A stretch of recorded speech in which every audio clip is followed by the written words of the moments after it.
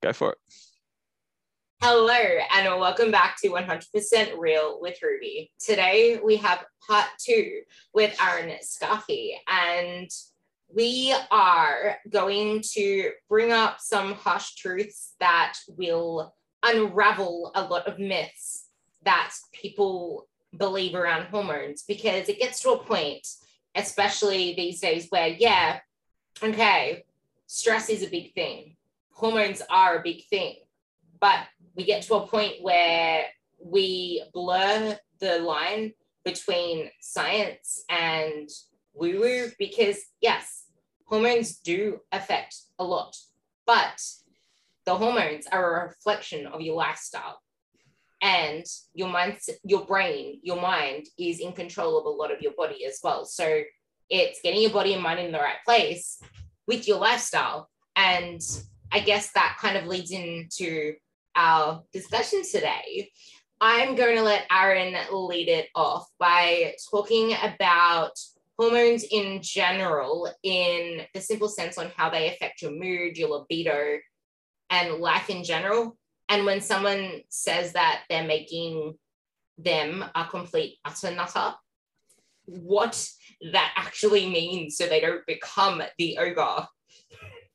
What's going on, guys? Thanks for having me back on the podcast. So hopefully the first one got a pretty good response. So to talk about hormones, I mean, a lot of people, especially on social media, rave about hormones and whatnot.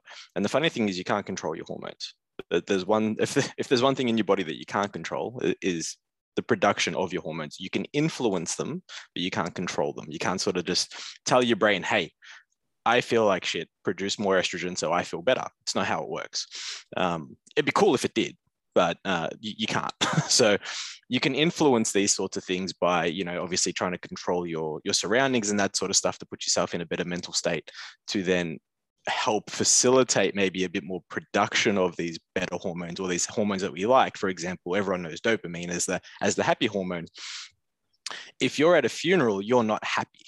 So you're probably not going to be producing dopamine. But if you go to the gym and you feel good after the workout, because you're now in a better mental state, you're in a better state to also produce dopamine. It's like this cycle. Be happy, produce dopamine. Be happy, produce more dopamine. But if you're sad, you're not going to produce it, right?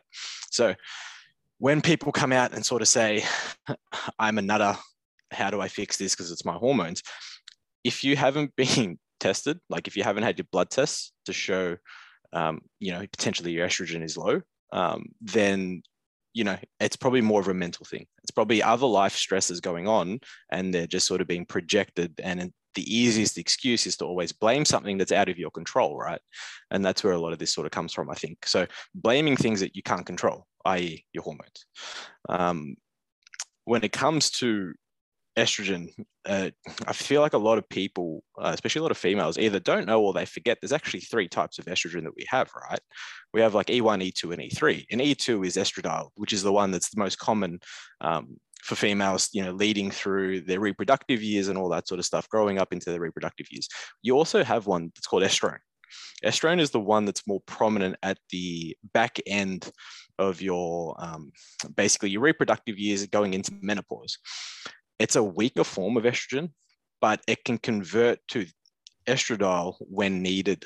It's a fairly hefty process, but it can be done when needed.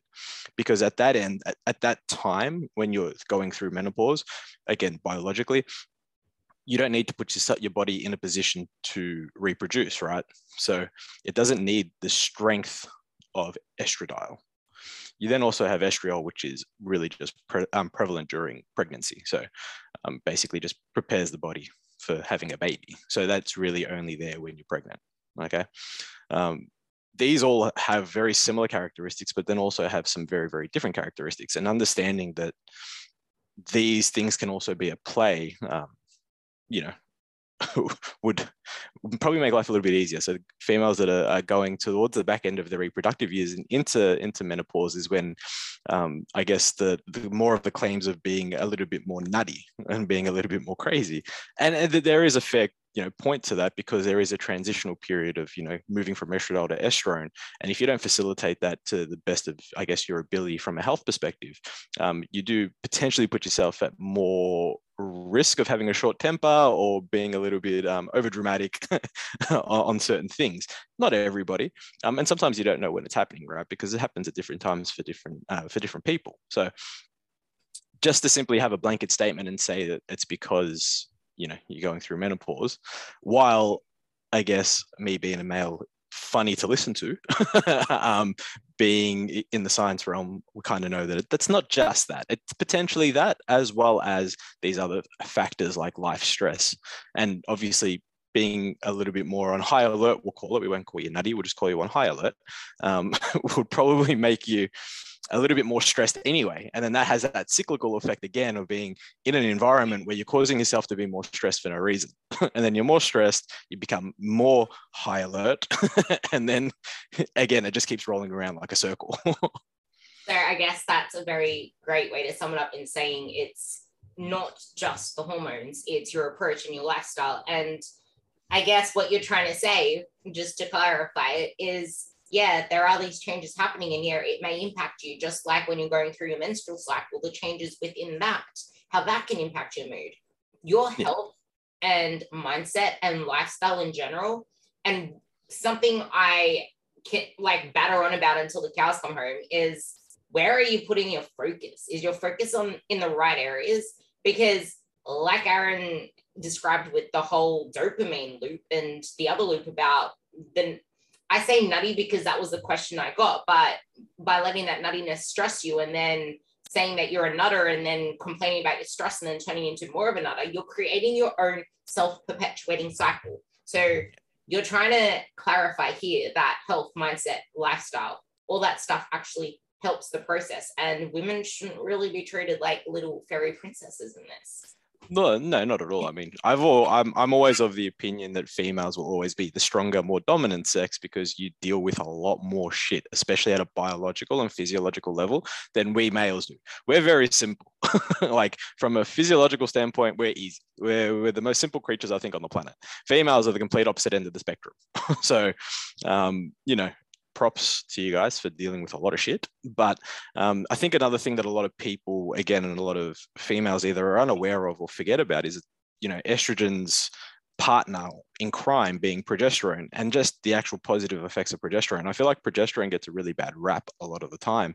And again, progesterone's the one that helps improve mood. So a lot of people will think that it's actually estrogen, and estrogen does play its part, don't get me wrong, but progesterone is the main culprit for, I guess, mood and being in a positive mood from a hormonal perspective, not necessarily an external environment perspective. But like, progesterone is just so big and important, and I think that's also potentially another reason why when you start to move towards menopause, that mood can be a little bit iffy. And again, we move to that high alert situation. We won't say nutty, because of the shift in progesterone as you get older, effectively. And that's why, like, a lot of things actually happen with progesterone. I mean, it's really big on, obviously, it's big in your menstrual cycle when it comes to your menses, obviously, but it also helps really regulate blood pressure. So it's like, that's another big thing that it does. So when we speak about estrogen, we need to also keep progesterone in the conversation, because it does have a lot of benefits. It's not negative by any means. It's there as a loop between estrogen and progesterone for a reason, if that makes sense. Yeah, it's not about trying to, I guess it's not trying to demonize one or the other. It's realizing that you need to have everything in balance, because you can have one that's normal range, but if the other one is too high, then it doesn't really. Yeah, you go out of whack effectively. When you have these two environments, internal and external environments. And as soon as one is out of whack, it's like the easiest way we can look at it is even from an external point of view. When you have one of those days where nothing goes right and it just makes you mad, and you know you're getting mad for no reason because it's mostly things out of your control. Like how many of you get to a traffic light and it's, you know, green, green, green, then there's one car in front of you that's slow, you have to be somewhere quick, and then you see it turn bloody orange and you're like, for fuck's sake, that car in front of you just speeds up enough to get through the light and you're stuck at the next red light and you start losing your shit. And you're like, because that's other factors making you lose your shit. You know what I mean? It's kind of like the, well, it's kind of like the same thing. Like, don't get me wrong. Like I'm that same person. I have the maddest road rage going around, but it's an external, out of your control thing. And it's the same thing here with like progesterone and estrogen. The only difference is it's internal. It's an internal thing that you can't control. You can manipulate it and facilitate things to help, you know, better the efficiency of everything that's going on, but you can't control it. Can I just say right now, stop doing dumb shit. Like, this is literally Aaron trying to be really gentle and saying, stop doing dumb shit. Yeah, like accept this is what it is, and then work with it. Don't work against it. Never work against your body. Always try and work with your body. You're going to have a much, much better outcome. That's for sure. Yeah, if you scroll down to today's post, which is the 5th of March, you'll actually see the post I put up on, the 4th of March, because I put it up yesterday, on why weight loss is failing you, because that seems to be the thing that everyone's over about. And it's because people work against their body. And this perfectly leads into the next question, because it's not only working against your physiology, but as we touched on in the last podcast, so many women are not in the mental mind state for fat loss. You need to be ready for it mentally, not just physically. But into the next question, which ties off the last one as well, is the biggest mistakes women make when trying to get, because we all want to look amazing, we all want to feel amazing, but the biggest mistakes women make is that they try to lose fat for too long. They chase a calorie deficit for too long.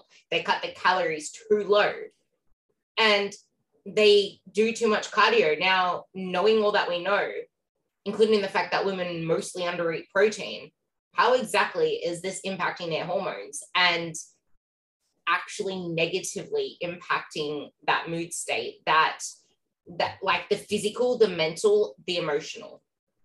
Yeah, so I think the best way we can look at this is metabolism is a moving thing.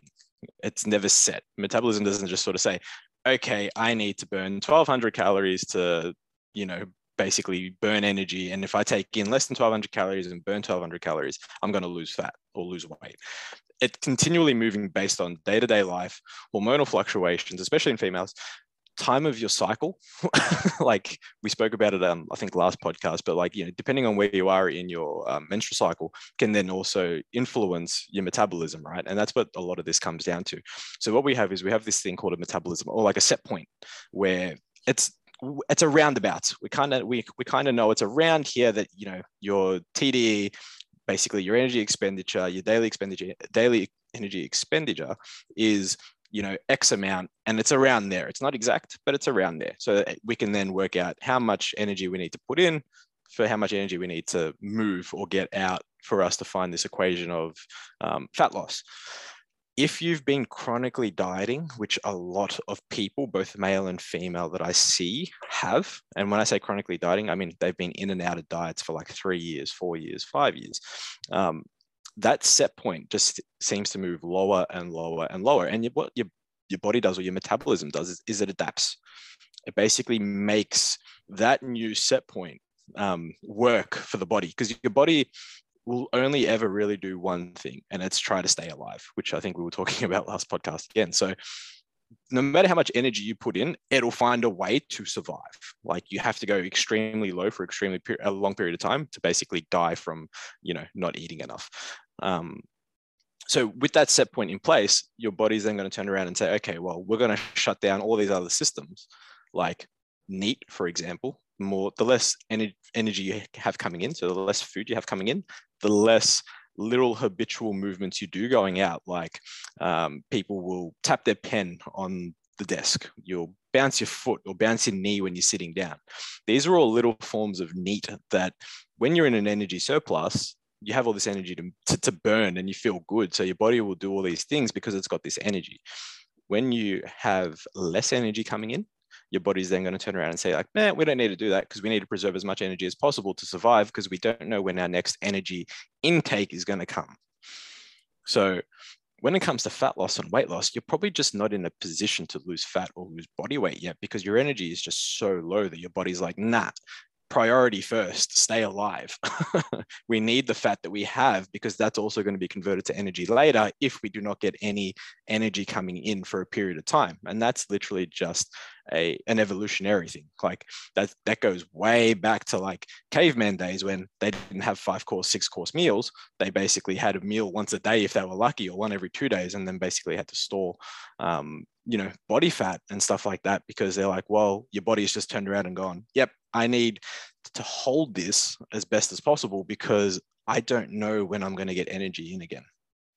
Yeah, it's kind of like when people, it's kind of like a car as well. Like when you're driving a car, it's as soon as your fuel starts to go down, the first thing that you're going to want to turn off is your aircon, and then whatever else uses the fuel first. Yeah, it's like, it's an interesting concept, and it's one that I've played with when I speak to clients and when I do podcasts. Your body needs a reason to trust you, almost. Like your body needs, if you feed yourself 4 times a day, for example, for 3 or 4 months, consistently, your body's going to be in probably a much better position to lose fat. Because guess what? Your body's like, I know I'm going to be getting my meals consistently now. I know I'm going to have hits of energy coming in consistently because it's been happening for 3 to 4 months. So you're moving your set point from having 1 to 2 meals a day to 3 to 4. And your body's like, okay, I can work with this. We have more energy coming in. We can expend more energy now. We don't need to hold on to so much because we have more coming in to do the basic biological needs, like staying alive. So, it'll turn around and your body will just be like, okay, we have all this energy. Let's do something with it. Like we can let this go. We don't need to. We trust that you will feed me again and give me more energy, but it takes time to build that. So that's why sometimes, if you've been chronically dieting for 3, 4 months, 6 months, 8 months, 2 years, sometimes it's more beneficial to go to a maintenance phase for literally 4 to 6 months. And it's like, and people don't want to hear that, especially if a client comes to you as a coach and they're like, I want to lose 10 kilos. It's like, cool. How long you been dieting for? 2 years. We're not going to lose 10 kilos anytime soon. We're just going to help get you a little bit healthier first and put you in a position to diet. It's like the pre-diet diet. Yeah, it's so important. Like I have a couple of clients. It'll be funny if they listen to this, but it's so true because they want to tell me all the things I want to hear so I can just put them into a fat loss phase. But we know as coaches the signs to look for. It's like the only person that you are cheating, the only person you are tricking is yourself. Do you want to stay stuck, or do you actually want help to get out of your stuckness? Because you need to be honest with your coach, with yourself, so that you can actually get the results you want. Otherwise, you're holding back the process. Like you're prolonging it. You could be like kilometers ahead if you just did the shit now. And body needs to feel safe. That is the thing that I want to say again. The body needs to feel safe. And not only is your metabolic set point getting lower, but at that lower point, your body fat set point is going higher because you're losing muscle mass and your body fat is coming on.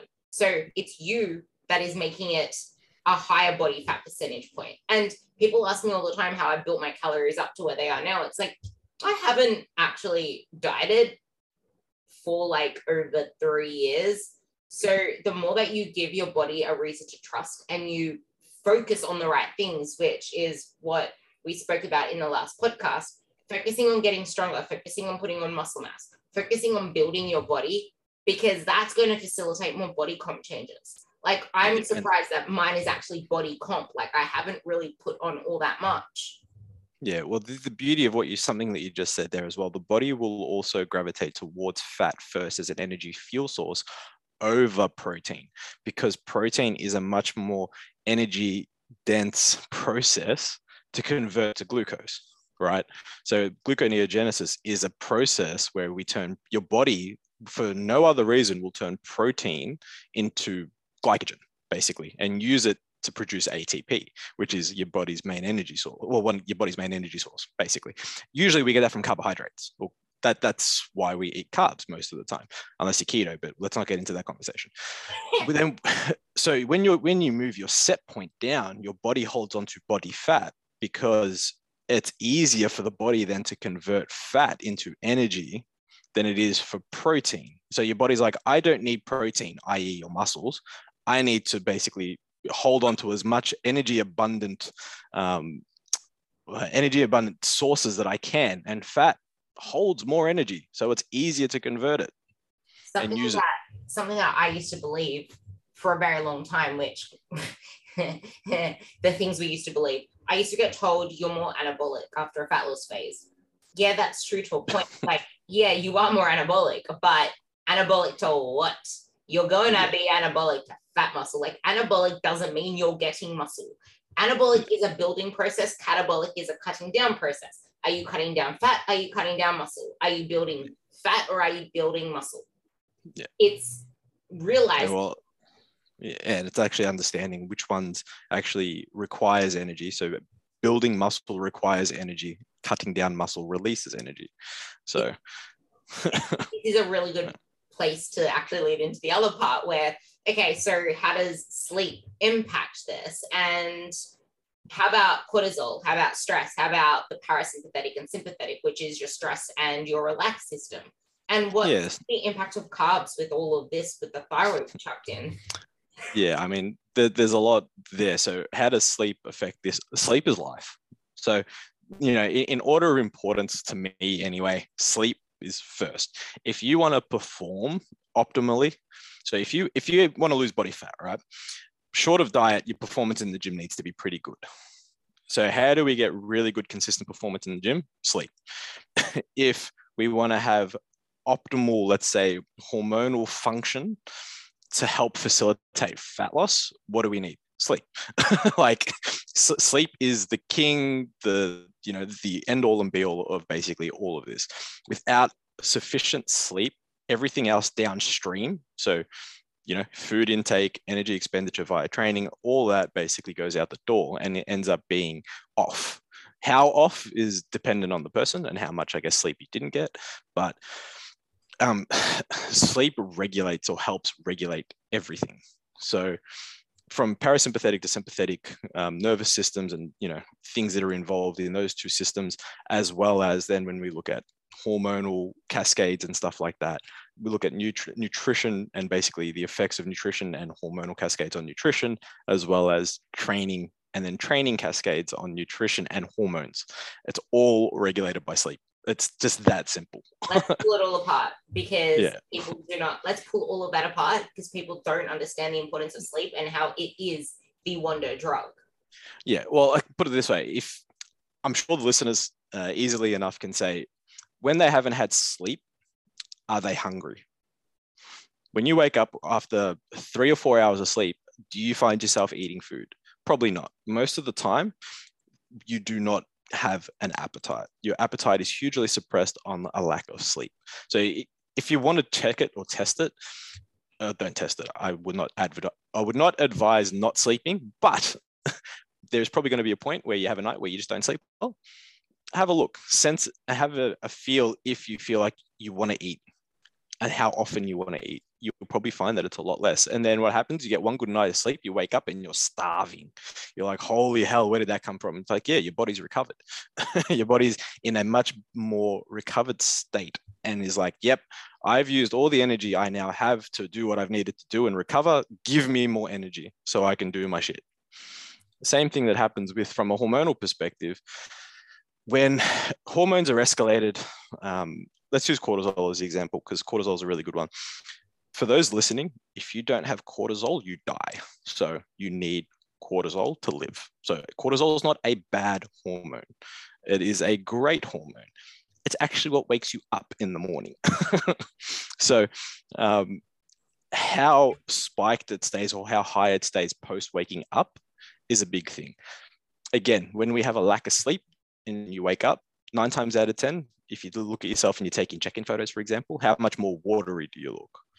And it's because you're holding just that little bit more cortisol, and your fluid hasn't shifted in the way it normally would overnight through your sleep.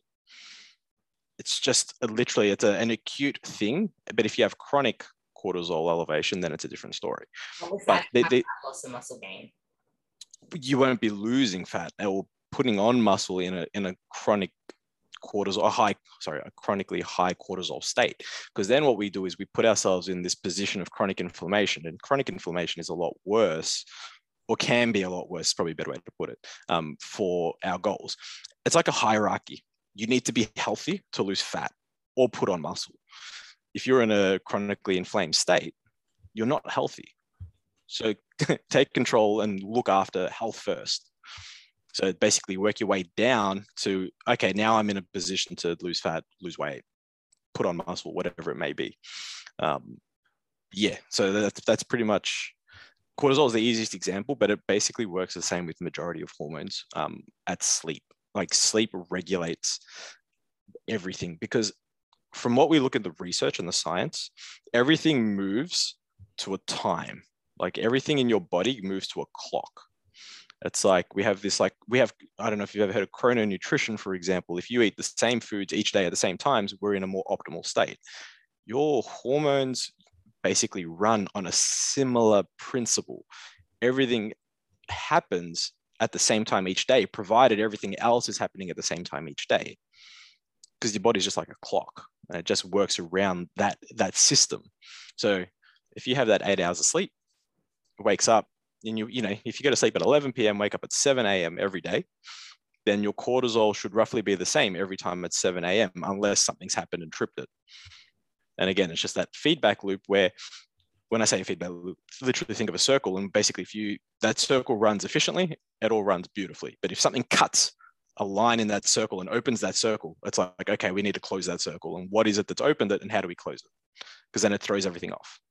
What is your weak link? What is your bottleneck? That's literally what I said yesterday. Yeah. Like everything comes down to that. And stop just thinking one thing relates to just that one thing. Like this circle mentality, this yo-yo mentality, not yo-yo, this cycle mentality relates to literally everything, because one thing feeds into another, which feeds into another. So there is always some type of loop.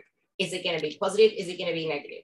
Now, something I also want to hop on about with the chrononutrition is something I always say: your body craves consistency. Stop stuffing it up by changing things here, there, and the other, because that is holding you back from building muscle, burning fat, and creating a sustainable progress, because that is not the primary cause of fat gain or you not building muscle, but it is the start of the cascade. So when someone says sleep makes you fat, it's not always, lack of sleep makes you fat. It's a cascade of, this is the sleep, there's a cascade of things that lead to the outcome. Like it's not one thing equals the other. It's one thing, the other. It's like it goes through that wall of whatever chemistry, Spanish it goes through, and then it comes out the other end. And another thing is, a lot of people, I think they'll look up to people, and like sort of from like a physique standpoint, right?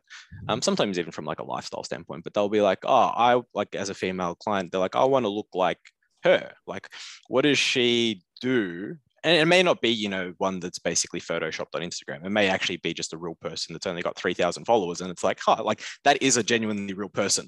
And she looks great, and I want to look like her. It's like, if you were to ask her probably about her training, just her training, for example, she'll probably tell you that she trains on the same time each day of the week or whatever it is. So she might train 4 days a week, but she'll probably tell you that she trains at 10 a.m. 4 days a week. That there is such a small, minute detail that makes such a big difference, because we're looking at that consistent timeline across the week, and training and having consistency with training every day, right? Or those 4 days, that she trains. That same time allows facilitates everything else to go around that training. So if you're going to train at 10, you can have your meal at 12, for example, 12:30, that you can have, this gap in between, and you can have your next meal at 6 or whatever it is. You're doing that 4 or 5 days a week. Your body gets used to that. Your body's like, okay, I know when I can now optimally produce certain hormones, because I know that I'm going to get an energy hit around this time to do the next lot of energy abundant things. And as soon as you take that away, that's when the body's just like, oh shit, what's going on? This is what I'm not used to. Like, help. I got two things to say here. One is an example of me. So I train Monday to Thursday. I have rest days Friday to Sunday. Now, I usually eat my first meal. Guys, please, can I just caveat this? Do not copy what someone else is doing just because you want someone else's body, because you can eat and train the same way but not have their body. Okay, done. But like, I eat my first meal at around 5 a.m., 5:30. I eat my next meal. I train at the same time every single day. I come home, do the same thing every single day, which is usually walking on my walking treadmill really slow, doing whatever I need to do for my time block for work that day. And then at around 12:30, 1 o'clock, depending on how much work I have to do, I eat my second meal.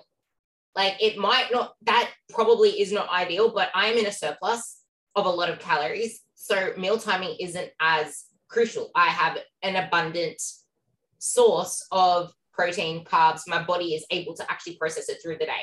That's not going to be ideal if I'm in a diet, of course. I just wanted to say that because you're probably looking at me like, that's not ideal. I'm like, yeah. No, it's each to their own, because we can have these standards in place, but not any one person is standard. So, and it's a big conversation I have in the training world when we talk about biomechanics, and people are like, when they standardize exercise form, and it's like, well, how do you standardize form when humans aren't standard? So it's the same principle. Just because you may not follow the prerequisites that are guided by the research doesn't mean it doesn't work. You know what I mean? And that's the same for anyone listening. It's like, we can spit out all this stuff to you, but at the same time, you need to make what works work for you.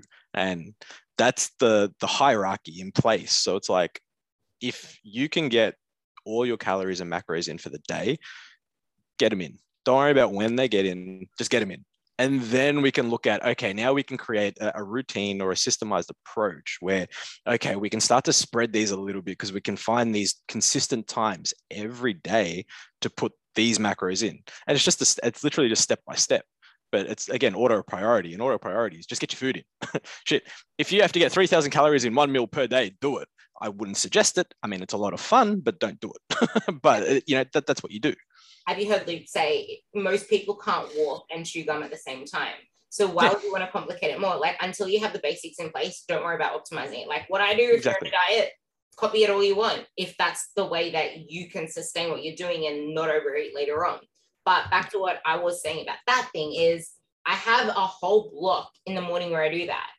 And then I eat that later meal. On my rest days, I probably could be hungry in between 5 a.m. and 1:30 p.m. because I'm not away. I don't come home. I don't do other stuff. I'm not busy. I'm not occupied. I could easily be eating in that period of time. But my body is so used to my routine. I eat at the same times, same time frame every single day. I do the same shit daily. My body responds the same way on my rest days as it does on my non-training days. I don't do carb cycling. I don't do that crazy bullshit. I don't complicate the process. I eat the same shit every day, around the same times, do the same things.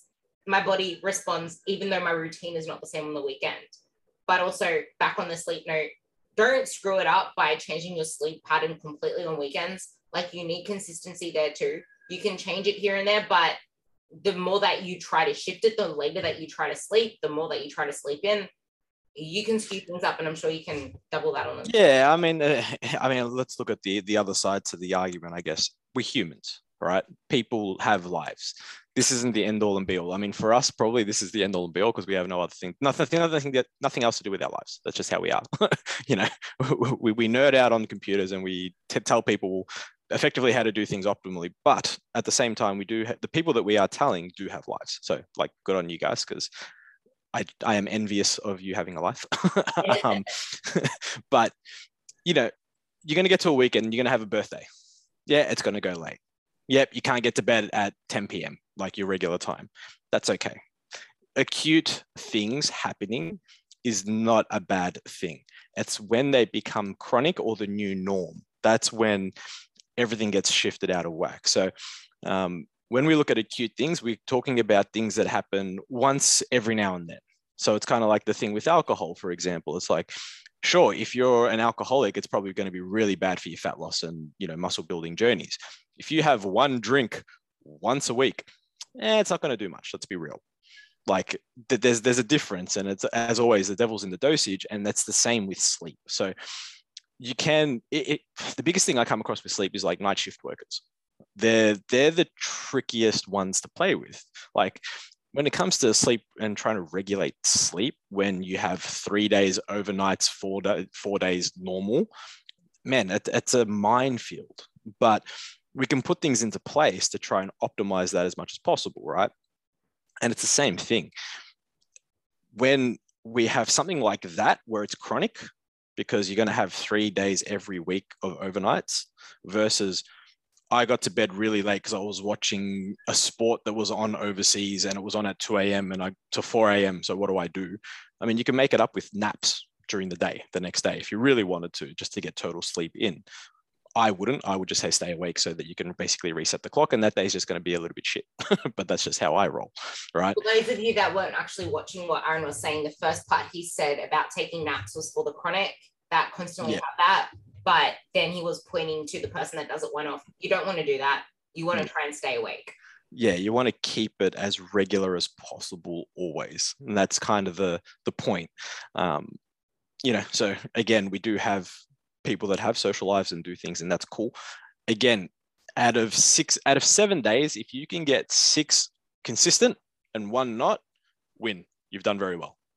Yeah. It's when you have maybe 3 and 3, or if it's 2 good nights sleep and 5 really bad, you're like, okay, we need to address this and get on top of this ASAP and try and make this work for you as best as possible. I like that you pointed that out, because I try to say this whenever someone provides feedback. It's like, yeah, cool, that's one off. Don't worry about it. Stop stressing about it. Like if you're complaining about your digestion or pooping one day, I don't care. That's one day. If it becomes a trend, now we need to talk. Like, you're creating a worse loop. Let's go back to the loops by freaking out about that one measure. So don't let that impact anything. I do want to touch on something you said about the whole sleep thing. Is someone who has a really shitty mentality around just wanting to lose weight, they might be like, yes, no sleeping, I'm going to lose my appetite, I'm not going to eat.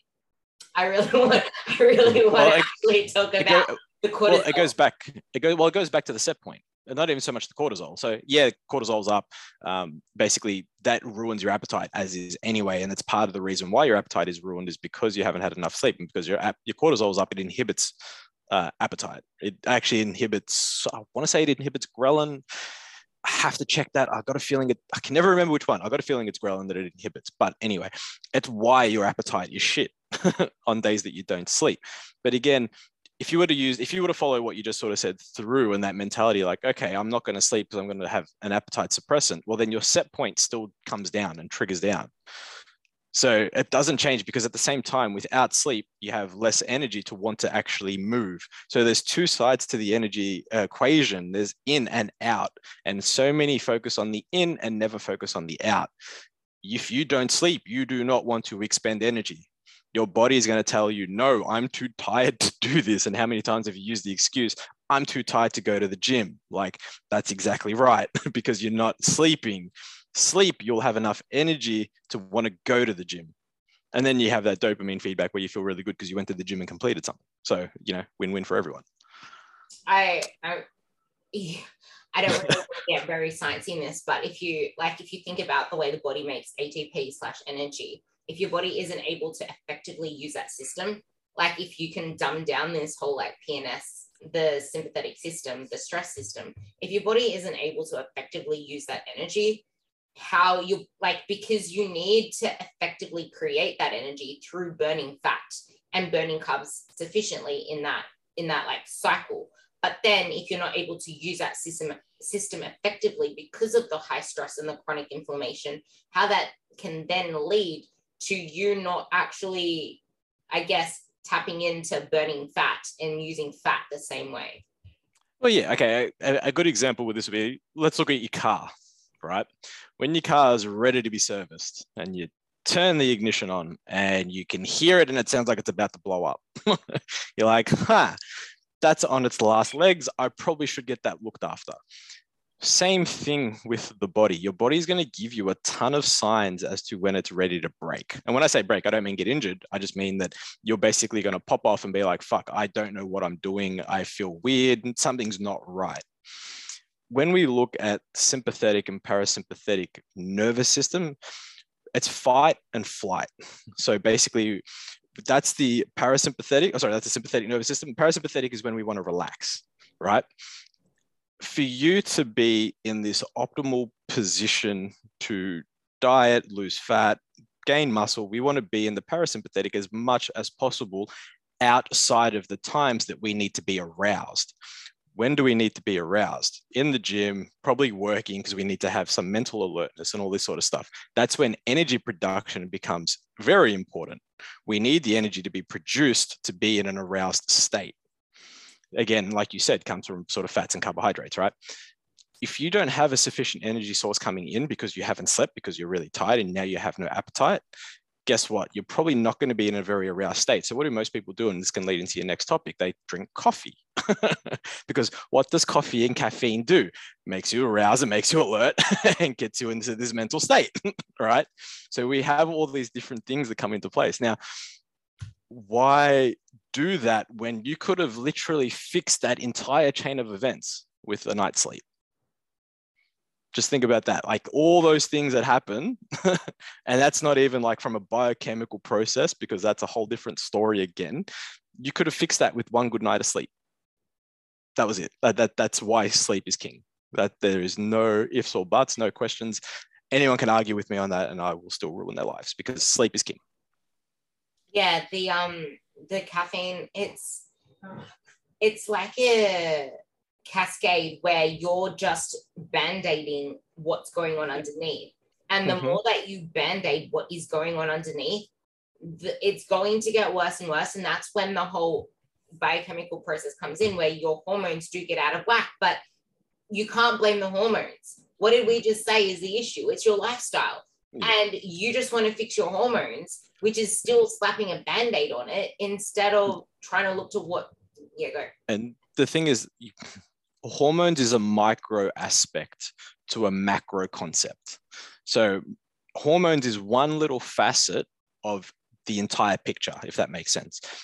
Take care of the picture, the micro will look after itself. Really, really straightforward. A lot of people will be like, nah, I need to fix these certain little things and then the bigger picture will be better.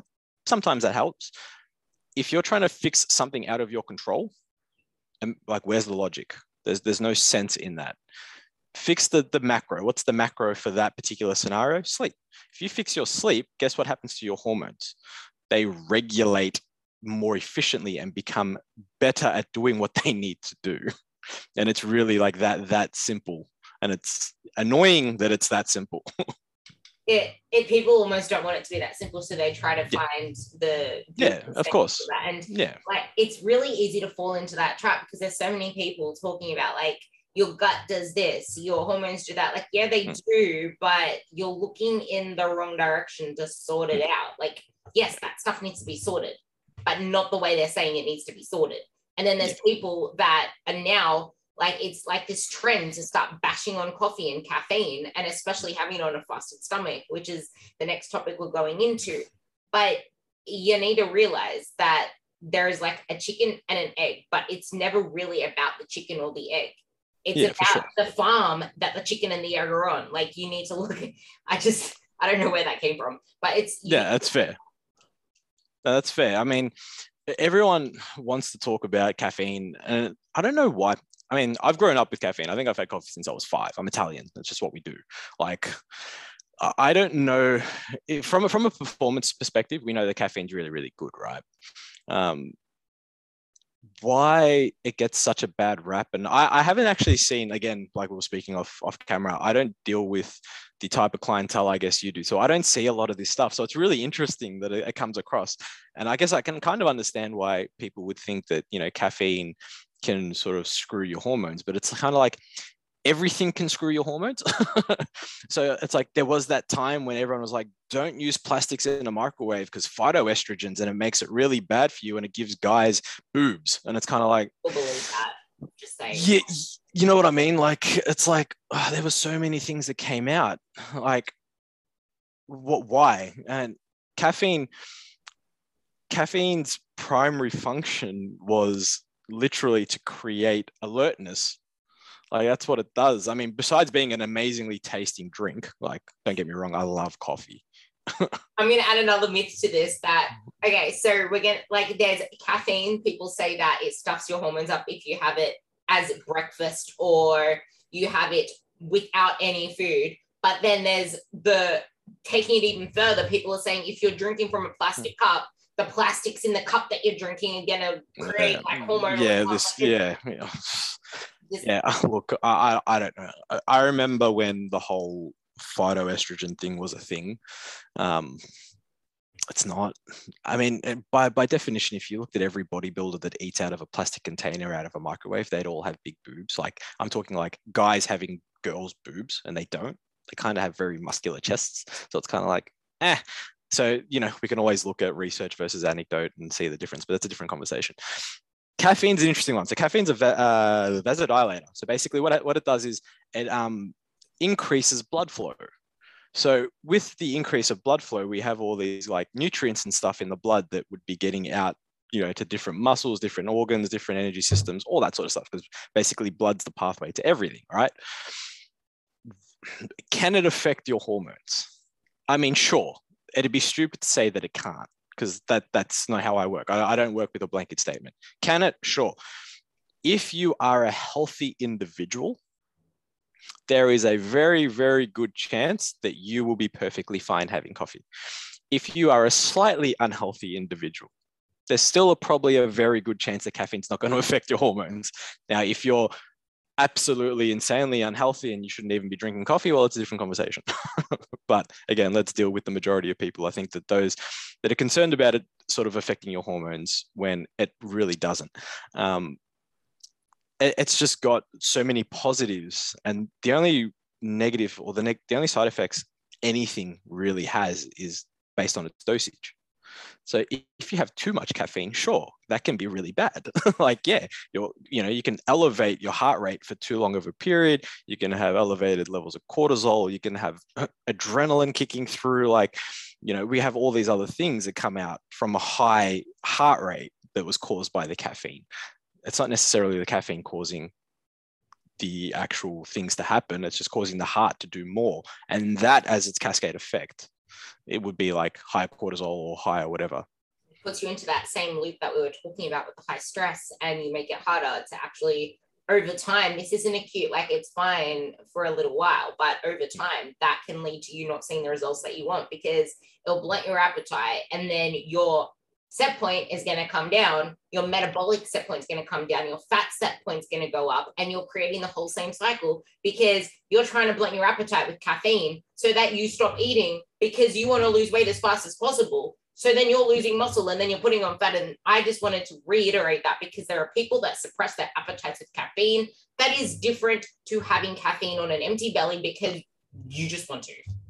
Yes, it's funny because I do know that the research suggests or says that caffeine's an appetite suppressant. I've just never experienced it. So I forget it. Like I forget that it's genuinely an appetite suppressant because I've never experienced personally the appetite suppression from caffeine. Like I can drink. Yeah. Anyway, that's a funny thing for me. Like there are many other appetite suppressants, which I will not divulge because they're only tricks of the trade when it comes to bodybuilding.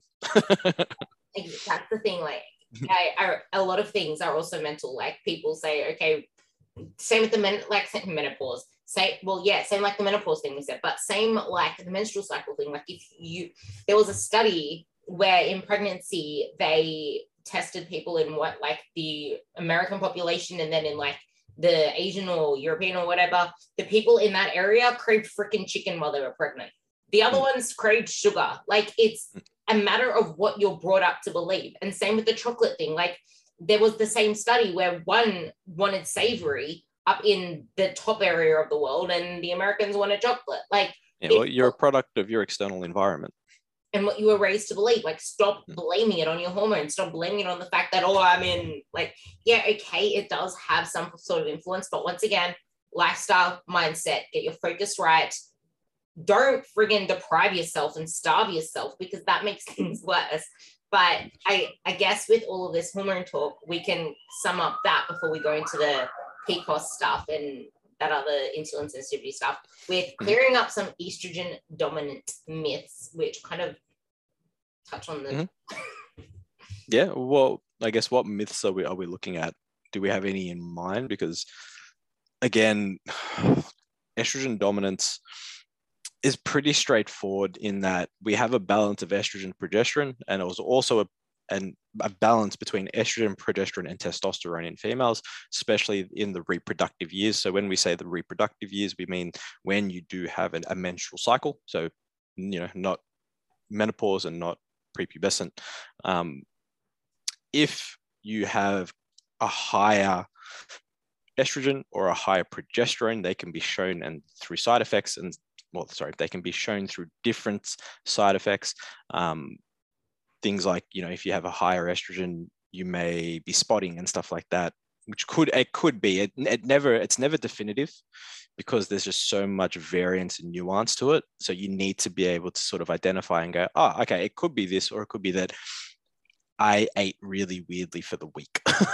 So it's like, again, provided everything is the same and equal, if we have one that's more dominant than the other in terms of these hormones, it will present itself. And it'll be, you'll have something that's irregular. You may have a shorter period, for example, like you might have a longer period, depending on if it's estrogen or progesterone. These are the things that we look at. But when it comes to actual estrogen dominant myths, I haven't really come across any. So it's not my thing. So again, if you have any, I'm pretty sure I can answer them. I'm gonna just blabber out some stuff and then you can touch on it. If you look up my podcast and type in Eric Bustillo, Bustillo. This is for you guys listening as well. You'll hear that in that podcast, I touched on the fact that blood tests are just showing you a spot in time, and it's not actually like when blood tests show something is off. It is usually because it is like, it's not something that you just want to band-aid or fix with a pill, because as soon as you start regulating that, your body is doing that because it's a protective mechanism for something else that is going on in your lifestyle. So it's something that I see way too often with this estrogen dominance and this hormonal imbalance is that people look at these blood tests as, okay, now we need to address this and treat you like a little princess while we're addressing these things, and go through like this hormonal gut protocol, blah, blah, blah. It's like, yeah, there is a certain way to address these, but realize that is happening because of other stuff. And like Aaron said, you can extend on this, but like Aaron said, you're focusing on the little puzzle pieces versus the whole picture. Yeah. So when it comes to blood tests for estrogen dominance, it's interesting because it's probably the easiest way to identify it, right? Because it's pretty hard to lie on a blood test. So with that in mind, though, like you said, you do have different phases of your menstrual cycle. So the trick is to get blood tests done at roughly the same time each part of your cycle, right? So it's like if you want to get it done on week 2, for example, of your menstrual cycle, so, or the day after your mens is finished, you'd have to do that consistently for like 3 months in a row or 3 cycles in a row, depending on how long your actual menstrual cycle is, right?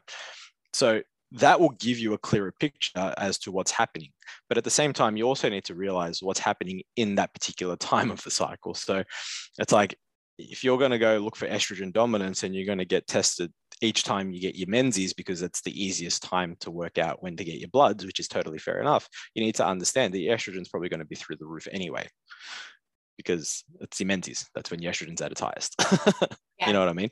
So it's like, you really need to pick the time. And what I always suggest to female clients and consults, if you want to check for estrogen, progesterone dominance, outside of looking at yourself physically, whether it be, spotting and all that sort of stuff, or shorter or longer than usual cycles, if you want to do it via blood tests, try and go literally in the middle. Whatever the middle of your cycle is, whether it be 30 days and you go at day 15, whether it's 40 days and you go at day 20, like that's when you want to try and get in, because that's in theory when everything is sort of leveled. So it's like estrogen's level, progesterone level, and testosterone levels are basically flat. Like they're exactly where they need to be for a period of time before they start to move again and shift. And something that I want you to talk about as well is when people get blood tests, why do you usually go and get a blood test? Like, it's usually because you're feeling really shit or because something is going chaotic in your life. Like, I realize that when people want to go get blood tests, it's because they're feeling shit. Like, whatever that blood test is going to spit out is not something that you just need to be like, oh my God, I need to supplement this. I need to do this to fix that. It's, you went to get that blood test for a reason. Obviously, you know that something in your lifestyle is wrong that needs to be addressed, because that is what is going to fix that, not giving it a pill and a band-aid. But yeah, that can kind of like help in this short term. But are you going to, like, I know that when people continuously have, like, they're in a really high stress environment and they're like, I feel really shit, my energy's low, I'm going to go get a blood test to check this, to check that.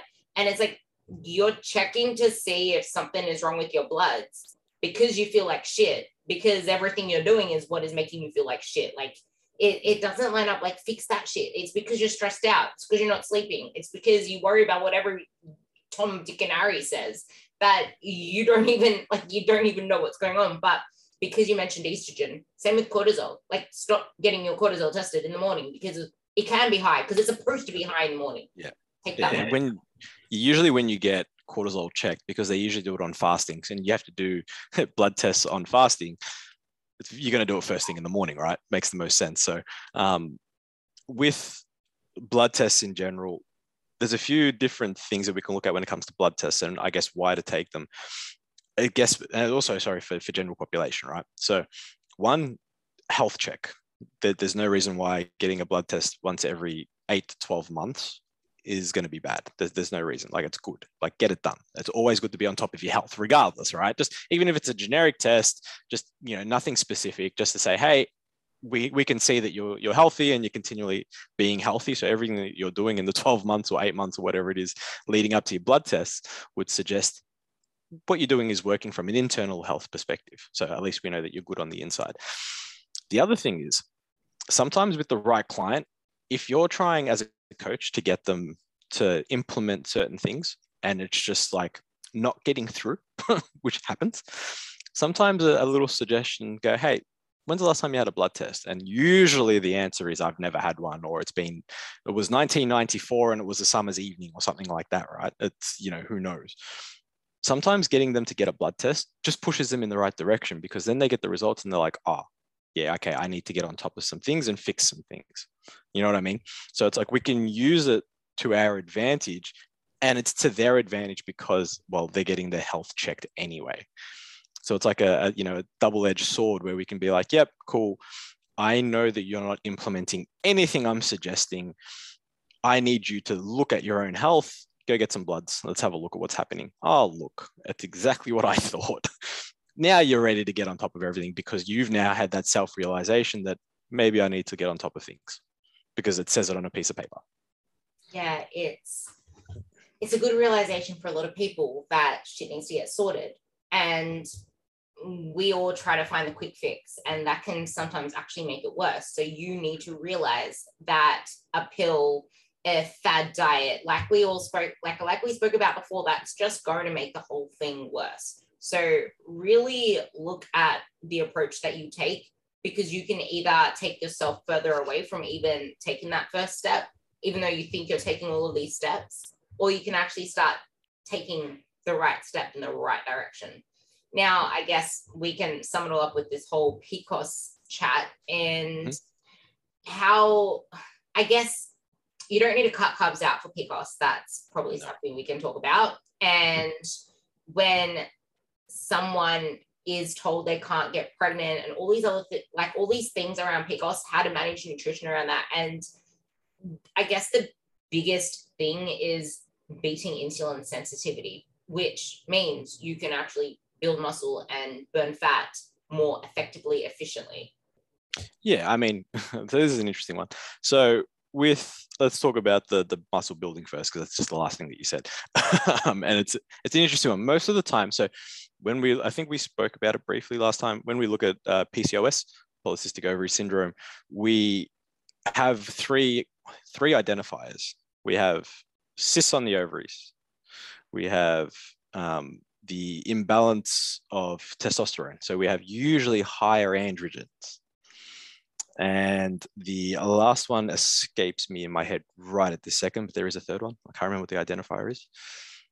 It'll come back to me, I'm sure. Anyway, so looking at the androgen side of things, androgens are really good for building muscle. So if you do have PCOS, and it's been clarified by blood tests to show that your testosterone is higher than the average for a female, which isn't very much to begin with, you're in a very prime position to be in strength sports, for example. So powerlifting, bodybuilding, these sorts of things where you're going to be able to express strength and build muscle. Like that's usually a good thing, right?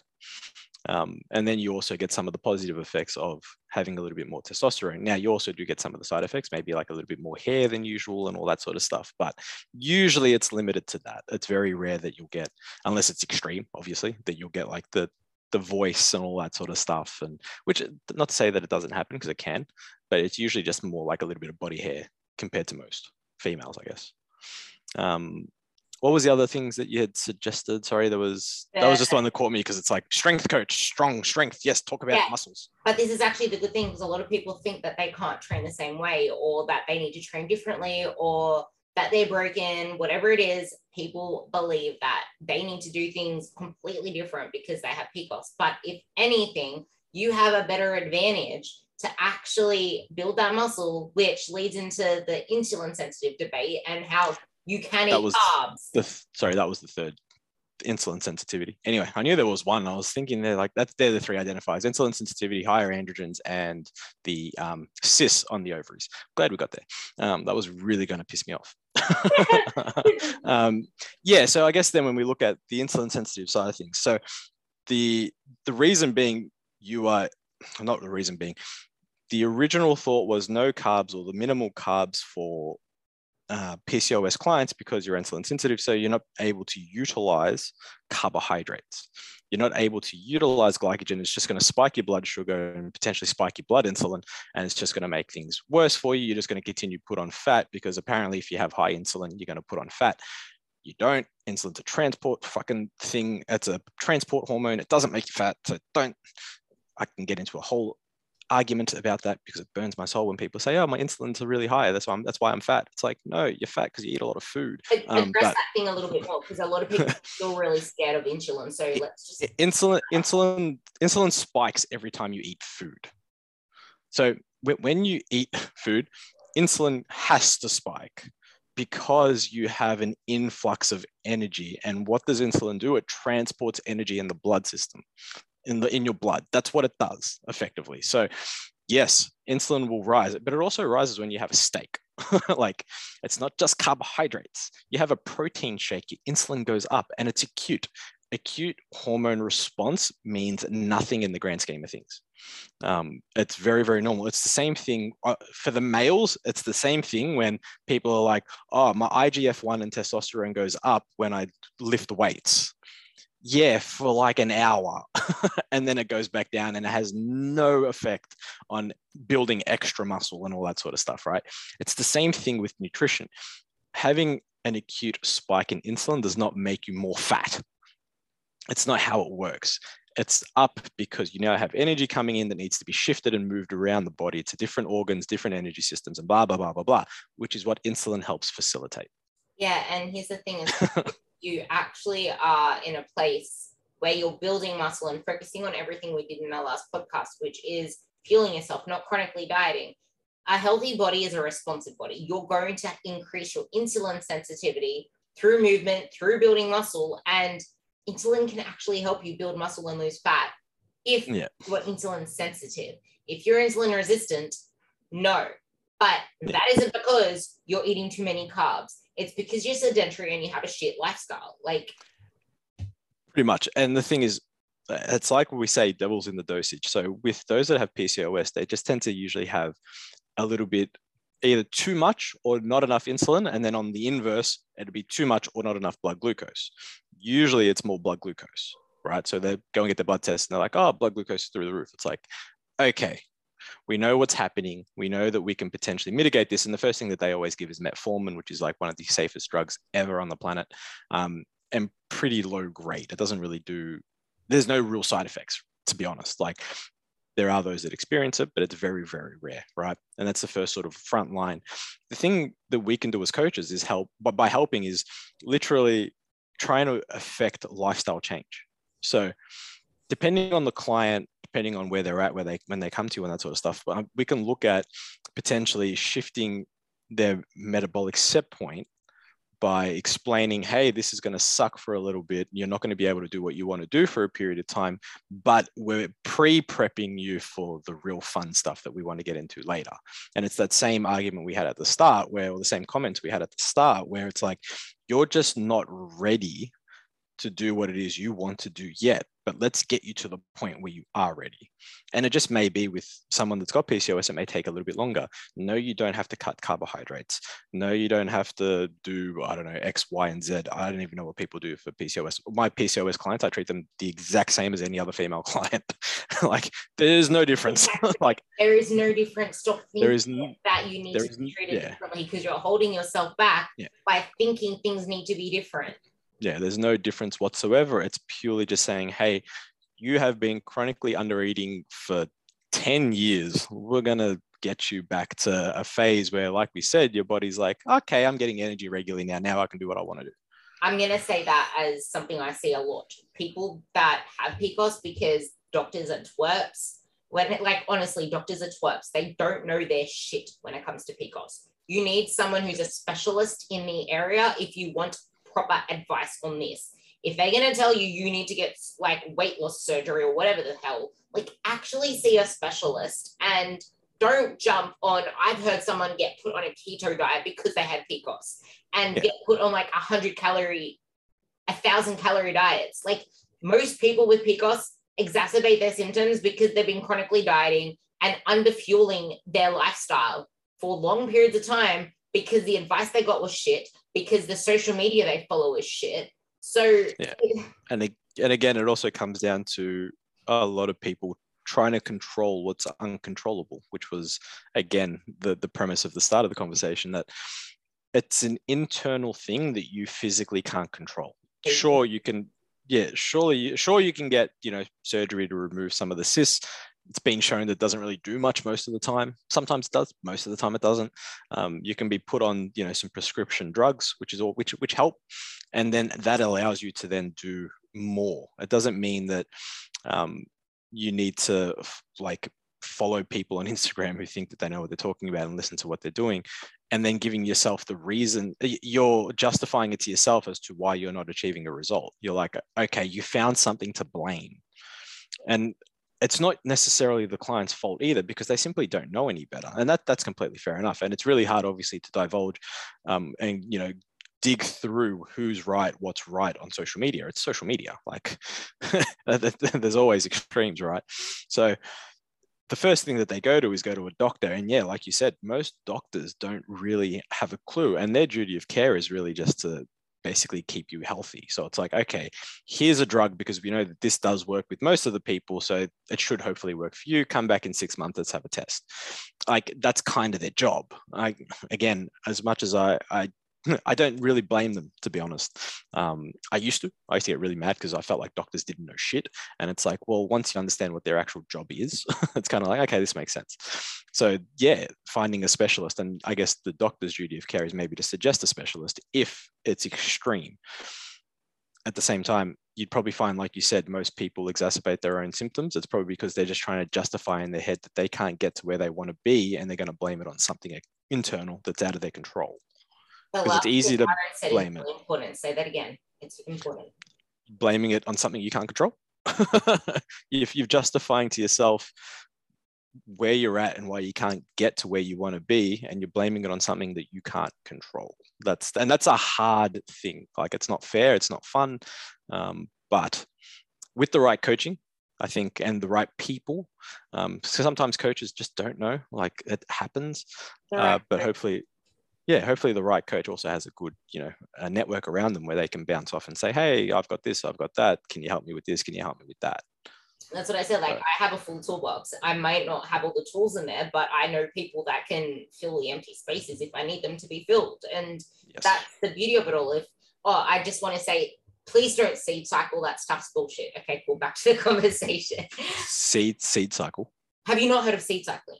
I have no idea. So you apparently have to eat a certain way, and you have to change the seeds that you eat every single cycle that you go through on your menstrual cycle. So in one part, you have to eat like pumpkin seeds and like this seeds and that seeds. And on the other one, you have to eat this because it's really good for this. I'm like, you could just eat a lot more protein, a lot more vegetables and get the same effect without being a woo-woo, witchery, whatever the hell. Yeah, I've never heard of that. That's new. It's everywhere on my newsfeed sometimes. It's just like, you have to sync your nutrition with seeds to your cycle. Like, fuck off. Sorry, I told you we're going to be brutally honest this podcast because there's so much bullshit out there. People believe it because they don't know any better, and it grinds our gears as creatures. Yeah, the biggest thing is a lot of the things when it comes to fat loss, muscle gain, provided the individual is healthy or relatively healthy, right? Let's say that there's no real crazy health implications.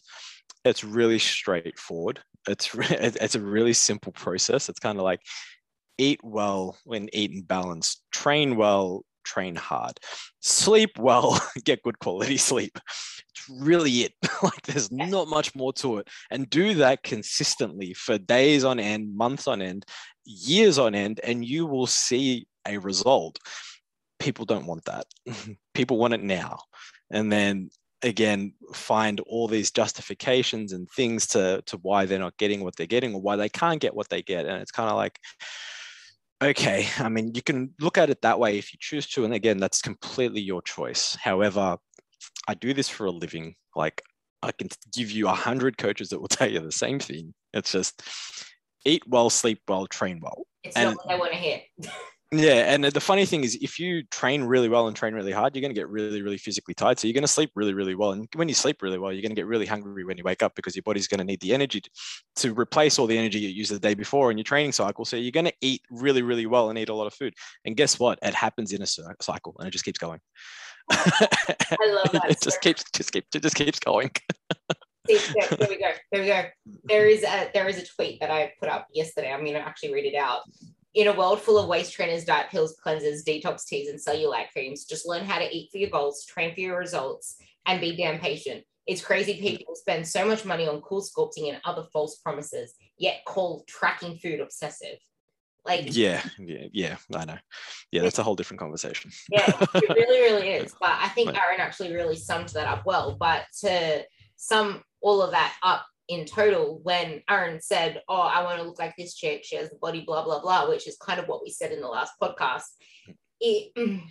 you're asking the wrong questions for starters. Like just the fact that she said she trains at 10 a.m. Well, if she even says I train at 10 a.m. blah, blah, blah, blah, blah, she is clearly showing one, her priorities. 2, she's clearly showing there's structure in her life.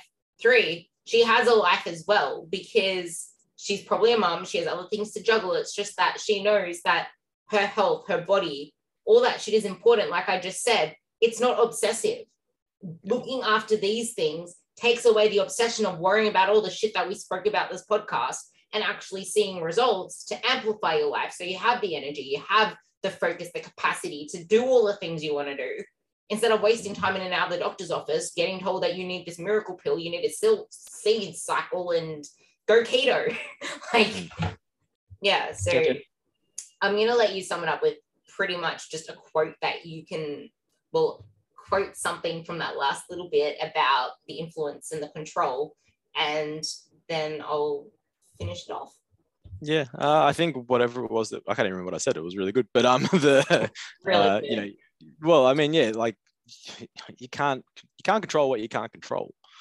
It's really like that's it. It's kind of like stop trying to control things you can't control. Understand and accept that you can't control it, and just work with it. And whatever it was that I said like 3 minutes ago, that was a really good line. I'm going to get it on a bumper sticker after you release this because I feel like it was a really good line, and I don't remember it, which always happens. it was really, really good. So, like, seriously, stop trying to control shit and realize that you can influence it through your behaviors, your thoughts, your actions, but you can't control that shit. And trying to control it is what was it? Cycle. Just justifying where you're at by blaming it on something out of your control. Yeah. Something like that. The word justify. And it brings me back to you need to know what's a valid reason. And what's you justifying your excuses into what's holding you back. Yeah. So yeah, I think that sums it up really nicely. I'm going to put Aaron's links below again. If you haven't listened to our first podcast, go listen to it.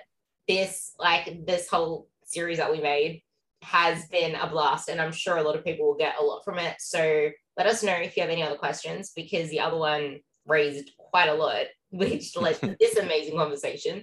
So Awesome. yeah, give it a rating, give it a like, give us a shout out, reach out to either one of us, because we are not that doctor that will just give you whatever the hell. We're actually going to put you in the right direction. And Definitely. yeah, thank you for coming on again. Appreciate it. Thanks for having me on again.